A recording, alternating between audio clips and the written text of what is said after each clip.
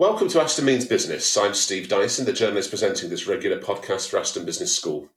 We're currently working with the Aston Centre for Growth to turn this podcast's attention towards how small businesses, known as SMEs, are coping with the economic shutdown caused by the coronavirus pandemic.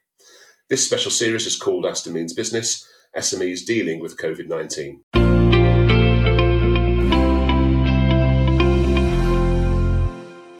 We're talking to businesses who are taking part or who've previously taken part in Aston Centre for Growth's programmes. We're giving them a voice to discuss their challenges, share their experiences and explain how they're dealing with the crisis. We'll also be interviewing some of Aston Business School's top academics and other experts, getting their valuable insight, analysis and advice for SMEs. Please bear with us as we're recording all our interviews remotely via online technology, strictly following government restrictions, and therefore there might be sometimes an impact on sound quality. This episode will feature Alec Anderson, Managing Director of Koolmill Systems Limited, a company working globally on a new, faster and cheaper way to mill rice and cereals. But joining me first is Dr. Jeff Parks. Dr. Parks is a senior lecturer at Aston Business School and an expert in business strategy with a focus on marketing and international operations. Hello to you, Jeff, and thanks for joining us. Hi, Steve. Hi. Jeff, COVID-19 has hit the entire global economy.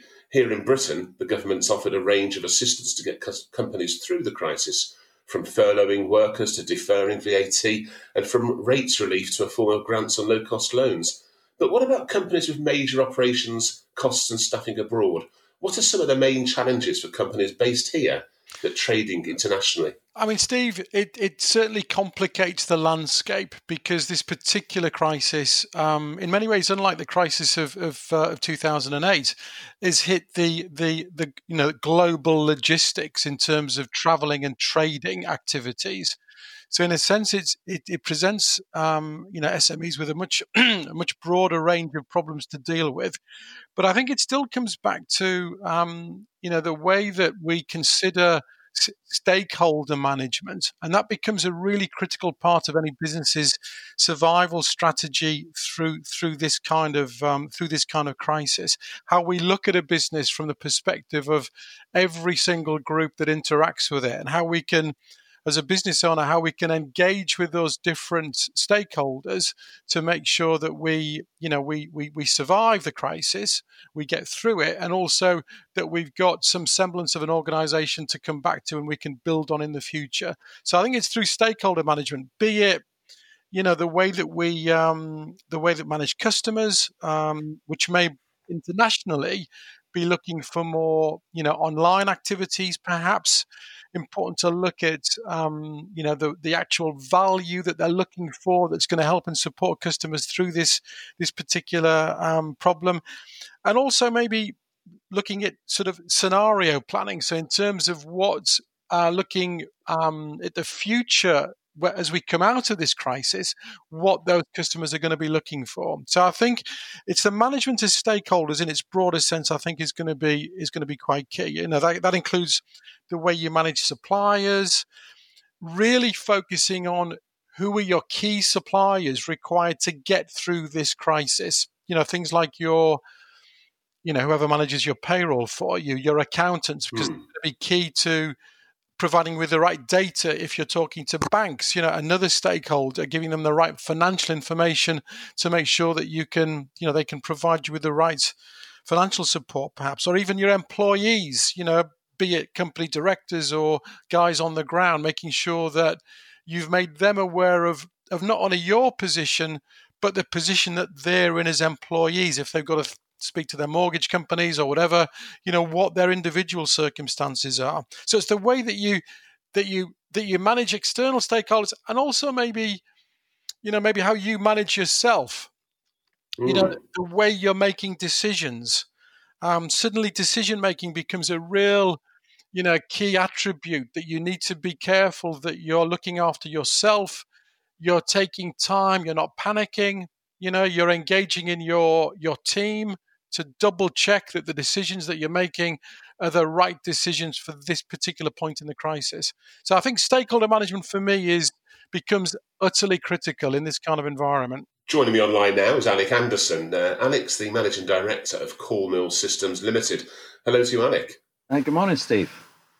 Good morning to you. And Alec, thanks very much for joining us on this special COVID-19 podcast. Alec, first of all, tell us a bit more about Koolmill. Where is Koolmill based and what does it do? Well, thanks for inviting me to come and chat with you today, Steve. Koolmill's based in Solihull, and we work globally. Right now we have projects in India, China, Nigeria and the UK. And those are funded by Innovate UK and the Indian and Chinese governments. Okay, and just to get my head around that a bit more and also to give a picture to our listeners, just tell us a bit about your business structure, how many staff you employ here and abroad, etc., and turnover if you can. Yeah, so for me, it all started actually at Aston in 1984 when I was a student there, and I went for a summer vacation job at a local company, and that turned into my final year project. I then joined the company and we subsequently bought the company.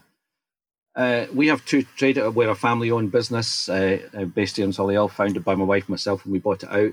And we have two trading activities. One's in agri-tech and one's in employee engagement, culture change consultancy. On the agri-tech side, we've successfully pioneered a globally significant cereal milling technology, primarily for rice, although we can mill other cereals as well. And essentially what we do in that is turn paddy rice from the field into what you buy in Tesco's. We have a joint venture in China, which can be quite challenging, clearly, at the moment, as one of our project partners is in Wuhan. We have 3 directors and 2 senior engineers. One of our engineers is based here in the UK and one's in India. And we have academic and commercial partners in the UK, India, China, Turkey, Greece and Nigeria. So although we're a small company, we've developed a wide range of strategic partnerships. Okay, and what's the unique selling point of Koolmill? What do you do differently that has got so many people interested? In the rice side, we have a very radical, novel milling technology. It's very efficient. We call the company Koolmill because we don't use a lot of power. We save about 90% of the power, and that means that the rice is milled cold, which is a big problem in the existing machinery. The existing machinery is attritional, so there's massive loss and damage. So some of the numbers from rice milling are quite shocking in terms of the waste, and we address that waste. So you're more sustainable and you do it quicker and at less cost? Yes, absolutely. We would say we would contribute to 16 of the 17 Sustainable Development Goals. Although when we say that, some people think we're here to save the world. We're not. We're trying to create a very positive impact business that's environmentally, socially and economically beneficial to the stakeholders. Sounds like you've got a tremendous product and service out there. But of course, like all of us, I guess your business has had some effects from COVID-19 pandemic hitting us. Yes, you could say interesting times. So, it kind of all changed on a toss of a coin, effectively. This year we were on track to double our turnover, probably to around about 300,000. We'd won a big turnover on a big tender on the consultancy division, and we don't know whether that's going to go ahead or not. We were about to earn our first royalties from China with a new license agreement we had done there, and we were about to launch commercially in India at the end of April into early May. But of course, China, India and the UK are all on lockdown, so we're not sure for how long. So we're going to have to seek extensions in our projects, but we don't know how long those extensions need to be. And of course, there won't be any extra budget. But for us, it's just another problem to deal with. There have been several along the way. Like I think it was Sarah yesterday I was listening to said, like many other SMEs, it's survive, then thrive. Absolutely, and that's hopefully what Aston Centre for Growth here at Aston Business School is going to help you and others to do. But to do that, of course, we need to know what's going on in your business and what's going well in terms of surviving and what's not going so well. So with that in mind, there's been a load of finance and assistance measures announced by the government. Is that going to help your cash flows, your survival, your planning in any way? I think the short answer is once we actually understand it and see the detail, some will and some won't. For example, I had a productive day yesterday on the phone with HMRC, who've been very supportive, I have to say. They instantly agreed to defer PAYE until July, and of course they've already announced the VAT deferment. And for a small company like us, that conserves cash, and cash is king at these times. So it gives us time to take a breath. Let's see what the detail of all these support plans are. And then even in July, HMRC have said, look, let's see how the situation is then, and we can talk about a time to pay if that's necessary, or if things have picked up again, and then we can move forward from there. From the financial support side, I think there's a lot of confusion, and inevitably, because of the scale of what's happening and the short times in which these things have been put in place, there's not a lot of detail, and there are a lot of conflicting opinions. My observation from experience would be the headline soundbite is often not matched by action on the ground. And we're a bit of a quirky company. We don't fit into that tick box, computer says no banking culture. Our main assets are IP, and in banking terms, that has no value. So these are the sort of challenges that we're trying to get our head around at the moment. Sarah seems, from yesterday's podcast, seems much further ahead than we are at the moment. We're still trying to get a communication with the bank to understand what it is we can actually qualify for. I understand. And the bank, are they not being acceptable of your arguments, or are they not even talking to you at the moment? At the moment, we haven't actually made communication. We could do it online if we had only 2 directors or 2 shareholders, but as we have 3, that's not an option for us. I went into the business banking main office in Birmingham on the 11th of March, and I'm still waiting on a call back. So, yes, and understandably, they must be deluged by people saying, what can we qualify for? So getting through can be quite a challenge in itself, and then understanding what it is they actually want and to process the loans. Is there anything else from the government that you need clarifying? Well, I'm confused over the 80% grant for salaries, and you can interpret that in different ways. If I pay somebody £1,000 as 80% of their salary, do I get the £1,000 back, or do I get £800 back? I.e., is it 80% of what I pay them, not 80% of what they used to be paid? I'm unclear on that, and I know there are different viewpoints on that. But again, until the detail and the calculations, the online portals opened up, nobody's going to know. So these are some of the challenges. I have an Indian engineer, so I can't furlough him in any case. So yeah, and also from a director's point of view, as a small company, I can't furlough myself, or potentially not myself, because I've still got to operate the company. And of course, if you're doing any work for the company, you can't be furloughed. So, I mean, with the uncertainty of our projects, ideally we could perhaps mothball the company for 1 or 2 months until the situation with the projects becomes clearer. Is China going to open up? Is India going to open up? And then we could pick it up again. But that doesn't look like it's necessarily going to be an option for us. And to be fair to the government, you can't have a perfect solution for every company. They're trying their best, I'm sure, in these difficult times. I'm sure that's the case, Alec, but it's important that they hear from businesses on the ground like yours, and that's what this podcast will hopefully do. I mean, if the 2 main things that you're talking about there, if the government's loan system with the banks came through at an acceptable rate, if it was more clear what you could do with furloughing and it was more enabled for businesses like yours, are those the kind of things which could help you to adapt and keep trading during the crisis, or are you going to manage anyway? Yes and no. From our consultancy side, we can move a lot of that online. In fact, we've, like many companies, I think Zoom's become the byword for everything at the moment. But from our rice business, our main markets are India, China, and they're shut down. So until they open up, until UK's opened up, and until there's an airline that can actually fly us someplace, then potentially we're limited in what we can do in those projects right now. So it's just keeping ticking over, really, that you need help with.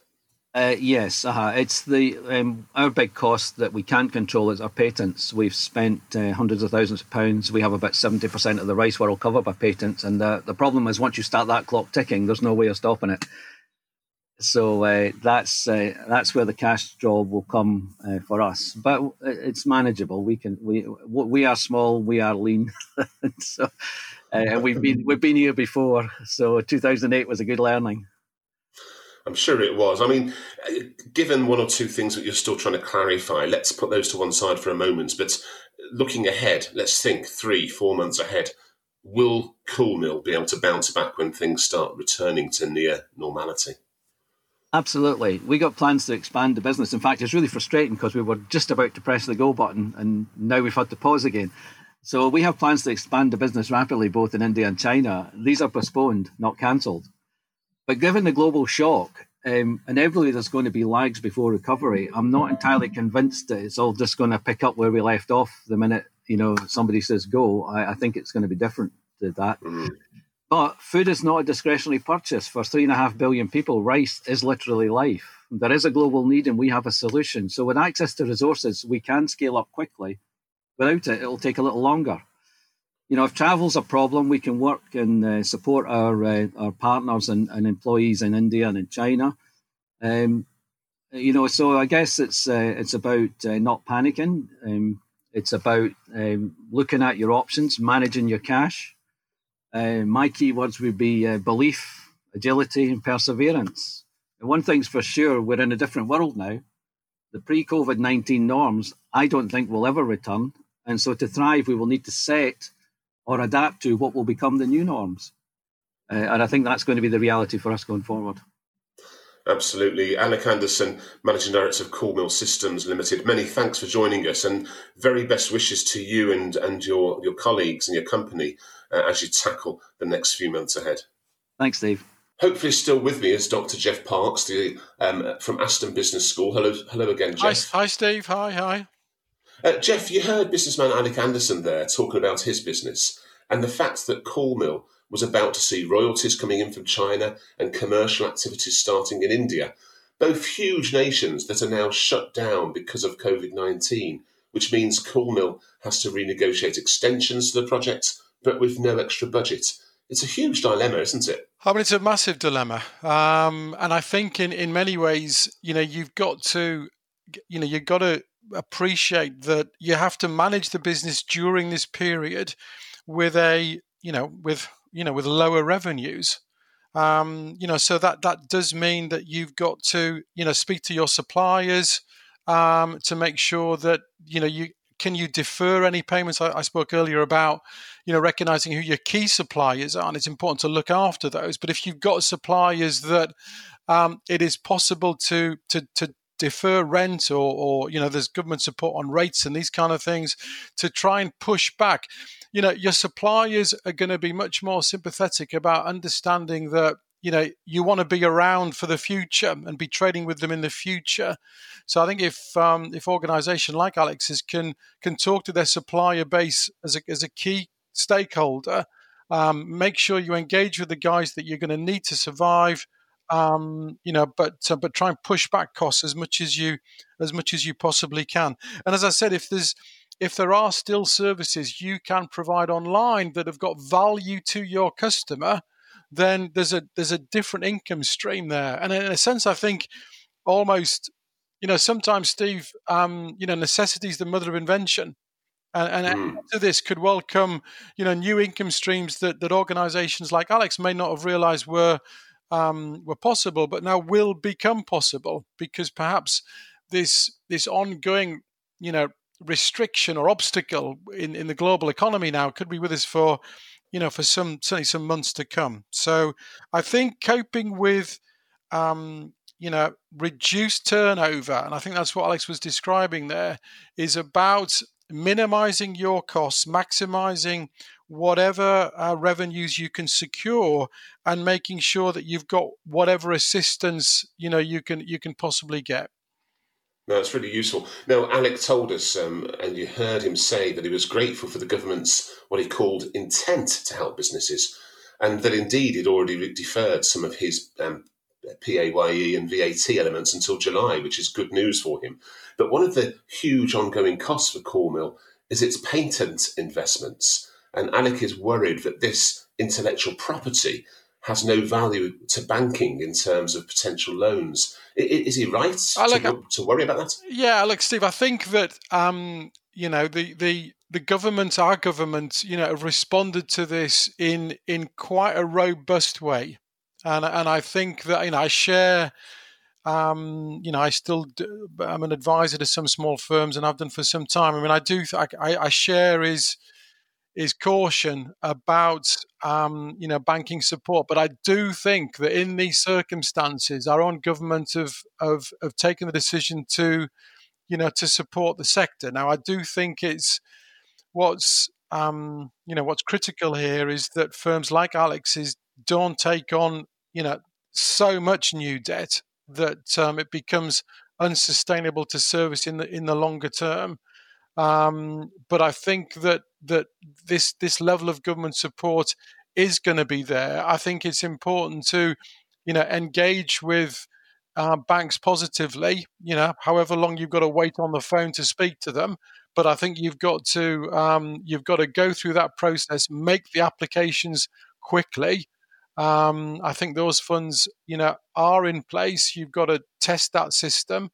And get what support that you can get. I think I think Alex touched on it. The lessons from 2008, 2009 are going to sadly catch some organisations out. Not Alex's, I don't think, because what's critical now is that your accounts are up to date. You've got good working capital management that you can demonstrate to a bank.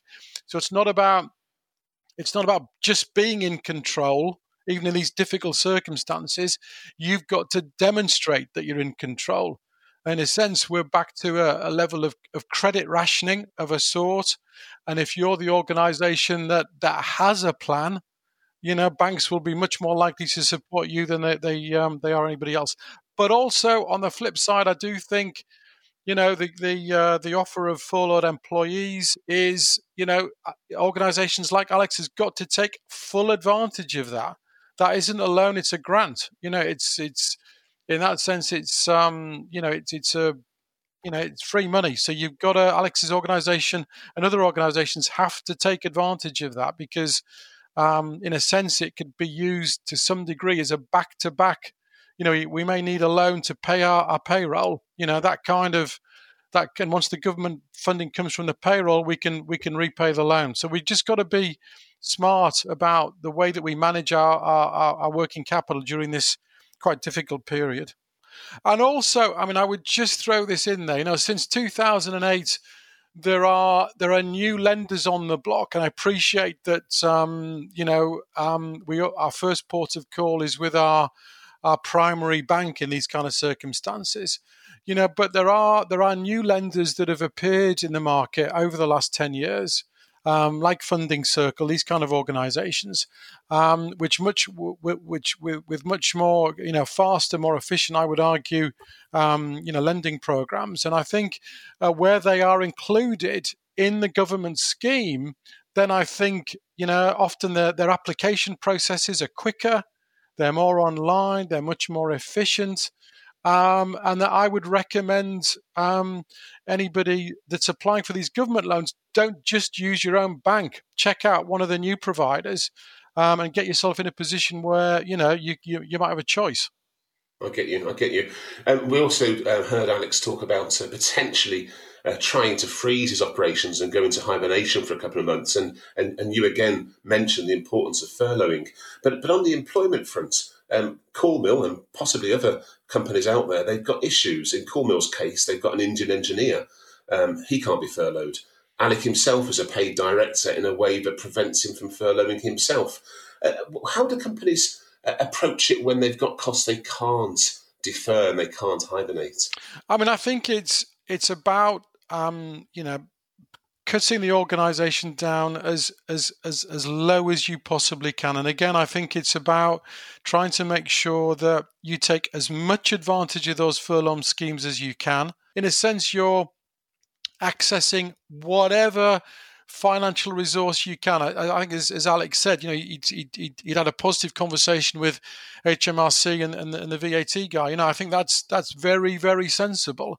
And they're taking a very practical approach, to the problem. So, and again, as I said, on the supplier side, go through your supplier list individually. Which of these guys can am I going to have a difficult conversation with, and which of them am I going to absolutely need to get through this crisis? Because what you don't want to do is, stop paying your accountant and suddenly need a cash flow forecast and he's saying, well, you haven't paid me for 2 months. You've got to it's a survival strategy, and you've got to think, okay, so who are the guys that I still need to support? I'm not going to ignore the other guys. I'm just going to say, look, we are where we are. You need to do what I'm doing, which is managing my costs really as carefully as I possibly can, and you need to do the same thing. Jeff, that's great advice, and many thanks for joining us today and for providing your insight on the challenges faced by what are sometimes quite complex companies in the face of COVID-19. Thanks very much, Jeff. Thanks, Steve. Yes, thanks there to both Jeff Parks of Aston Business School and Alec Anderson of Koolmill Systems for joining us. We'll be back in the next few days with more case studies of how businesses are coping and with more crucial analysis and advice from academics and experts here at Aston.